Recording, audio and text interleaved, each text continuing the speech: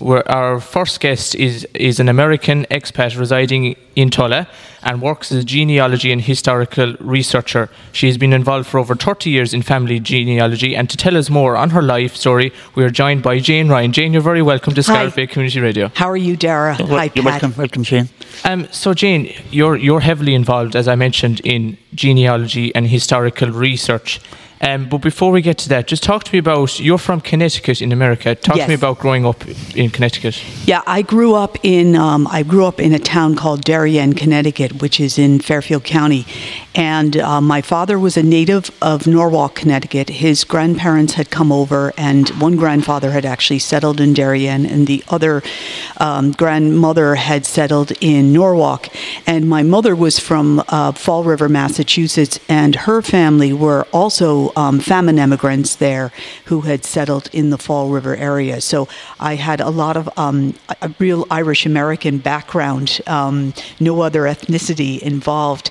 But I grew up in Connecticut, and I went to the local schools there, and I took a degree in accounting from Fairfield University in Fairfield, Connecticut. And we knew of our Irish ancestors because we had letter writing back and forth between my grandmother and the relatives over here. So I came over for a visit, and I loved it, and I continued to come back. And then there was an opportunity for me to study law over here, so I took the opportunity. Mm-hmm. So you mentioned there about having relatives over here. How are you connected with Irish roots? They're my father's second cousins. So there were two families there actually more than two families. I suppose 3 or 4 families there in Tarita. And then there are families, there's another family in Carlow. And then there's various more distant cousins in the kind of the Tulla, the Fecal. Mm-hmm. It's a lot of Clare, but some Cork as well, too. Yeah. Some Cork too. So you mentioned there that you studied law. How long did you do that for? I studied law, and I qualified in 1997 through the Law Society, and I practiced there for a couple of years up until the birth of my third child. I did a lot of locums work, which involved, I did a lot of probate and conveyancing and some personal injury work, just a mix of general law. So where did the whole idea of genealogy come into place? My mother loved doing genealogy. And my mother, when we were little, and this was long before the internet, my mother had all these sheets, and she was doing her own family research.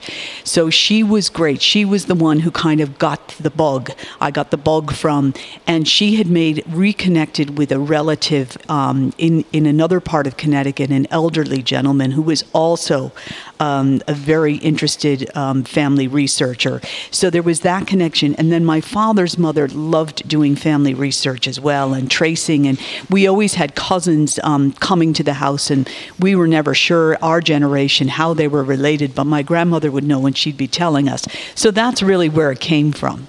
Yeah.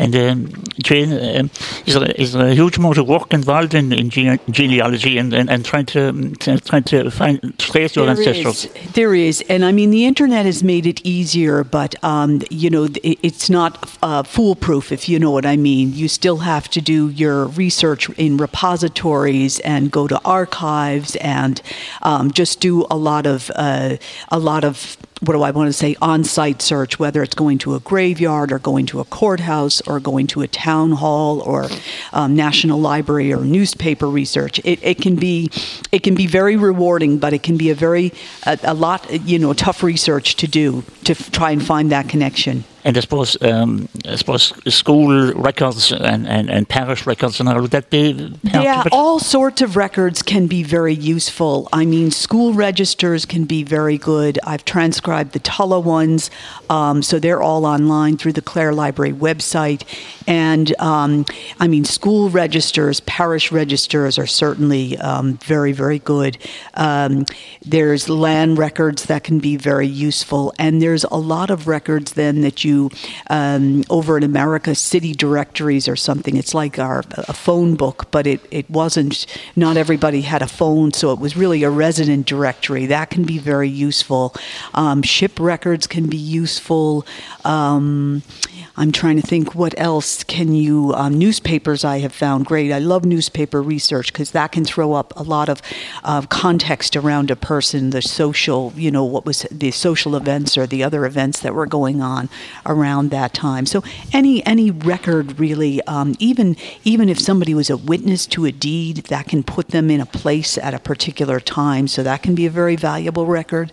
And I suppose you mentioned there, you're doing family genealogy for over 30 years. Have you noticed a change in terms of actually trying to find information on certain families? Is it much easier now than what it was 30 years ago? Yeah, it's easier in the sense that you can access a certain amount of information online. So people don't necessarily have to travel. The way if you wanted to make a genealogy research trip to Ireland 30 years ago, you had to get on a plane and go before you could look at parish registers. You had to go to the National Library. But a lot of that is accessible now. So a lot of people can have some research, good bit of research done before they come to Ireland. But once they arrive here, then it's really the person on the ground that can really help them. And I do genealogy day tours for those people that are traveling over. So, sorry, Patrick. No, your recent works there, you did a publication of a book called Clooney Graveyard. Yeah. And so talk to me about the history of the graveyard and what was your reason for researching Clooney Graveyard? Yeah, Clooney Graveyard was always a mystery because my great-great-grandparents are buried there. Oh, right. So, and I couldn't figure out why, and it still is a mystery. I'm making progress, but it is still a bit of a mystery. So I always wondered, and I asked cousins, and nobody seemed to know, why they were in Clooney as opposed to up in Tulla. So that's what the opportunity arose. I got a couple of people to contact me. Could I take a photograph of a grave, or could I see if I could find this in Clooney? And I thought, I'm just going to do a book. So I did publish the book there last year. So what did you find out about it then? Well, it's a very interesting graveyard. The most common name in the graveyard is McNamara, which is interesting. Okay. Yeah, but there's lots of what I found fascinating about Clooney is that there's a huge number of what we call flat stones or flagstones, and those have been covered over with grass. Now we were actually very lucky that we had a very dry spell. I think it was in 2018, and you could see the brown areas where the flags were. Mm-hmm. So it was a matter of just literally with scissors just opening the flap, reading the headstone or the flagstone, and the flagstone was beautifully preserved. It hadn't worn away any of the writing. The writing came right up. So how many graves did you actually find after uncovering the grass? I would say now, and I know there's more there, but I didn't. I didn't find them. I have an idea where they are. I would say I took up at least 20 that had been fully covered over with grass. Yeah. And, it's an old graveyard. The church was a ruin over 200 years ago. So and there's not really a lot known about the church other than it does have a connection with a saint out on the Aran Islands as well as with St. McCullough. Is there an awful lot of interest now from people to find their roots?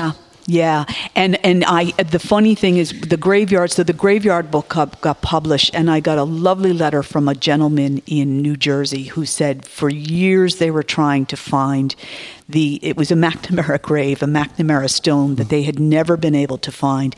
And he said, you got it for us. And not only did you get it, but you got the maiden name of the great-great-grandmother or great-great-great-grandmother. So that was great. I was delighted with that, that they were able to make progress with their own research. Yeah, so it is marvellous actually when something like that happens, and it is great. There's great, what you call it, And I've heard of people they've had when they do their family research, they could be half Scottish, half American, half, there's loads of nationalities. Absolutely, absolutely. And I'm thinking of a lady out in Australia that's done amazing research for her Irish side of the family who came from Broadford, but she's actually Scottish. She has a lot of Scottish ancestry. But there is a certain amount of Scottish ancestry here in Tulla because James Maloney, the main landlord, brought a number of Scottish families over in the early 1800s, the late 1700s and early 1800s to work. And some of those families remained. And also, you in 2018, you created the content about the Famine Walk for Heritage Week. That's right. So talk to me about that. Yeah, that was actually we had a great crowd there that night, and there was huge interest in that. What I did was I created the content there. I had been doing some local research, and I discovered more about Father Patrick Sheehy, and I have an article about him in the Tulla Reaching Out, the 2017 edition, as well as I had recently given a talk at Tulla History Society about him. Very, very interesting man with East Clare roots. He's a native of Whitegate, or was a native of Whitegate, and he was a famine priest. He was a priest here in Tulla during the famine, and he got together. They put aside their religious differences, himself and Reverend Richard Brew, who is the Church of Ireland minister here in Tulla, and they created the Tulla Poor Law Relief Committee, which administered, tried to raise funds for the families that were in distress in the area. And both men died very shortly after the famine was over. And they weren't old men when they died. I think they really, he did say, Father Sheehy, that it really affected him to see the distress there in the parish. And Reverend Richard Brew as well, because the famine didn't just affect Catholics, it affected Protestants as well. But he was an interesting aspect, and they met in the courthouse, and he lived in Tulla, and there were various areas in the soup school down at the bottom of the hill here. So there were a lot of different locations that had some significance to that famine era. So that's really where I created the content around. So finally, before we let you go, if a person wants to research their ancestry or roots, how can they go about doing this? Okay, I would tell people first to start with yourself and work backwards. Okay. And if you have an older relative, to interview them, to find out as much information as you can, whether it's through photographs or through records that they might have, or newspaper clippings, the things that people save, the scrapbooks, that kind of thing. So that's start with yourself and work backwards. And we do say often to people that do want to come to Ireland to do their research, to try and exhaust your research in America or in Australia or in England or wherever you're from, Canada, wherever you're from, before you come to Ireland. So we have as much a complete picture of where they ended up, and that often will help us trace where they came from. And I suppose in cemeteries all around the country, there's huge amount of historic. Yes, absolutely. Headstones and flags. And we were involved 10 years ago when I was on the courthouse committee. We got we had funding there for the historic graves. So we have transcribed, recorded, and photographed both graveyards, the Tulla graveyard up here on the hill and the Church of Ireland graveyard. And there is fantastic history. It really tells its own story. The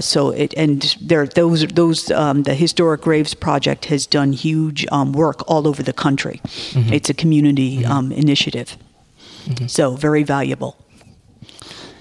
So do you want to finish up? No, we'll we'll finish up. So Jane, I just want to say thank you so much for taking the time to talk to us here on Saturday Chronic. It was great listening to you. Thanks very much, Jane Ryan. Thanks for inviting me. Thank you.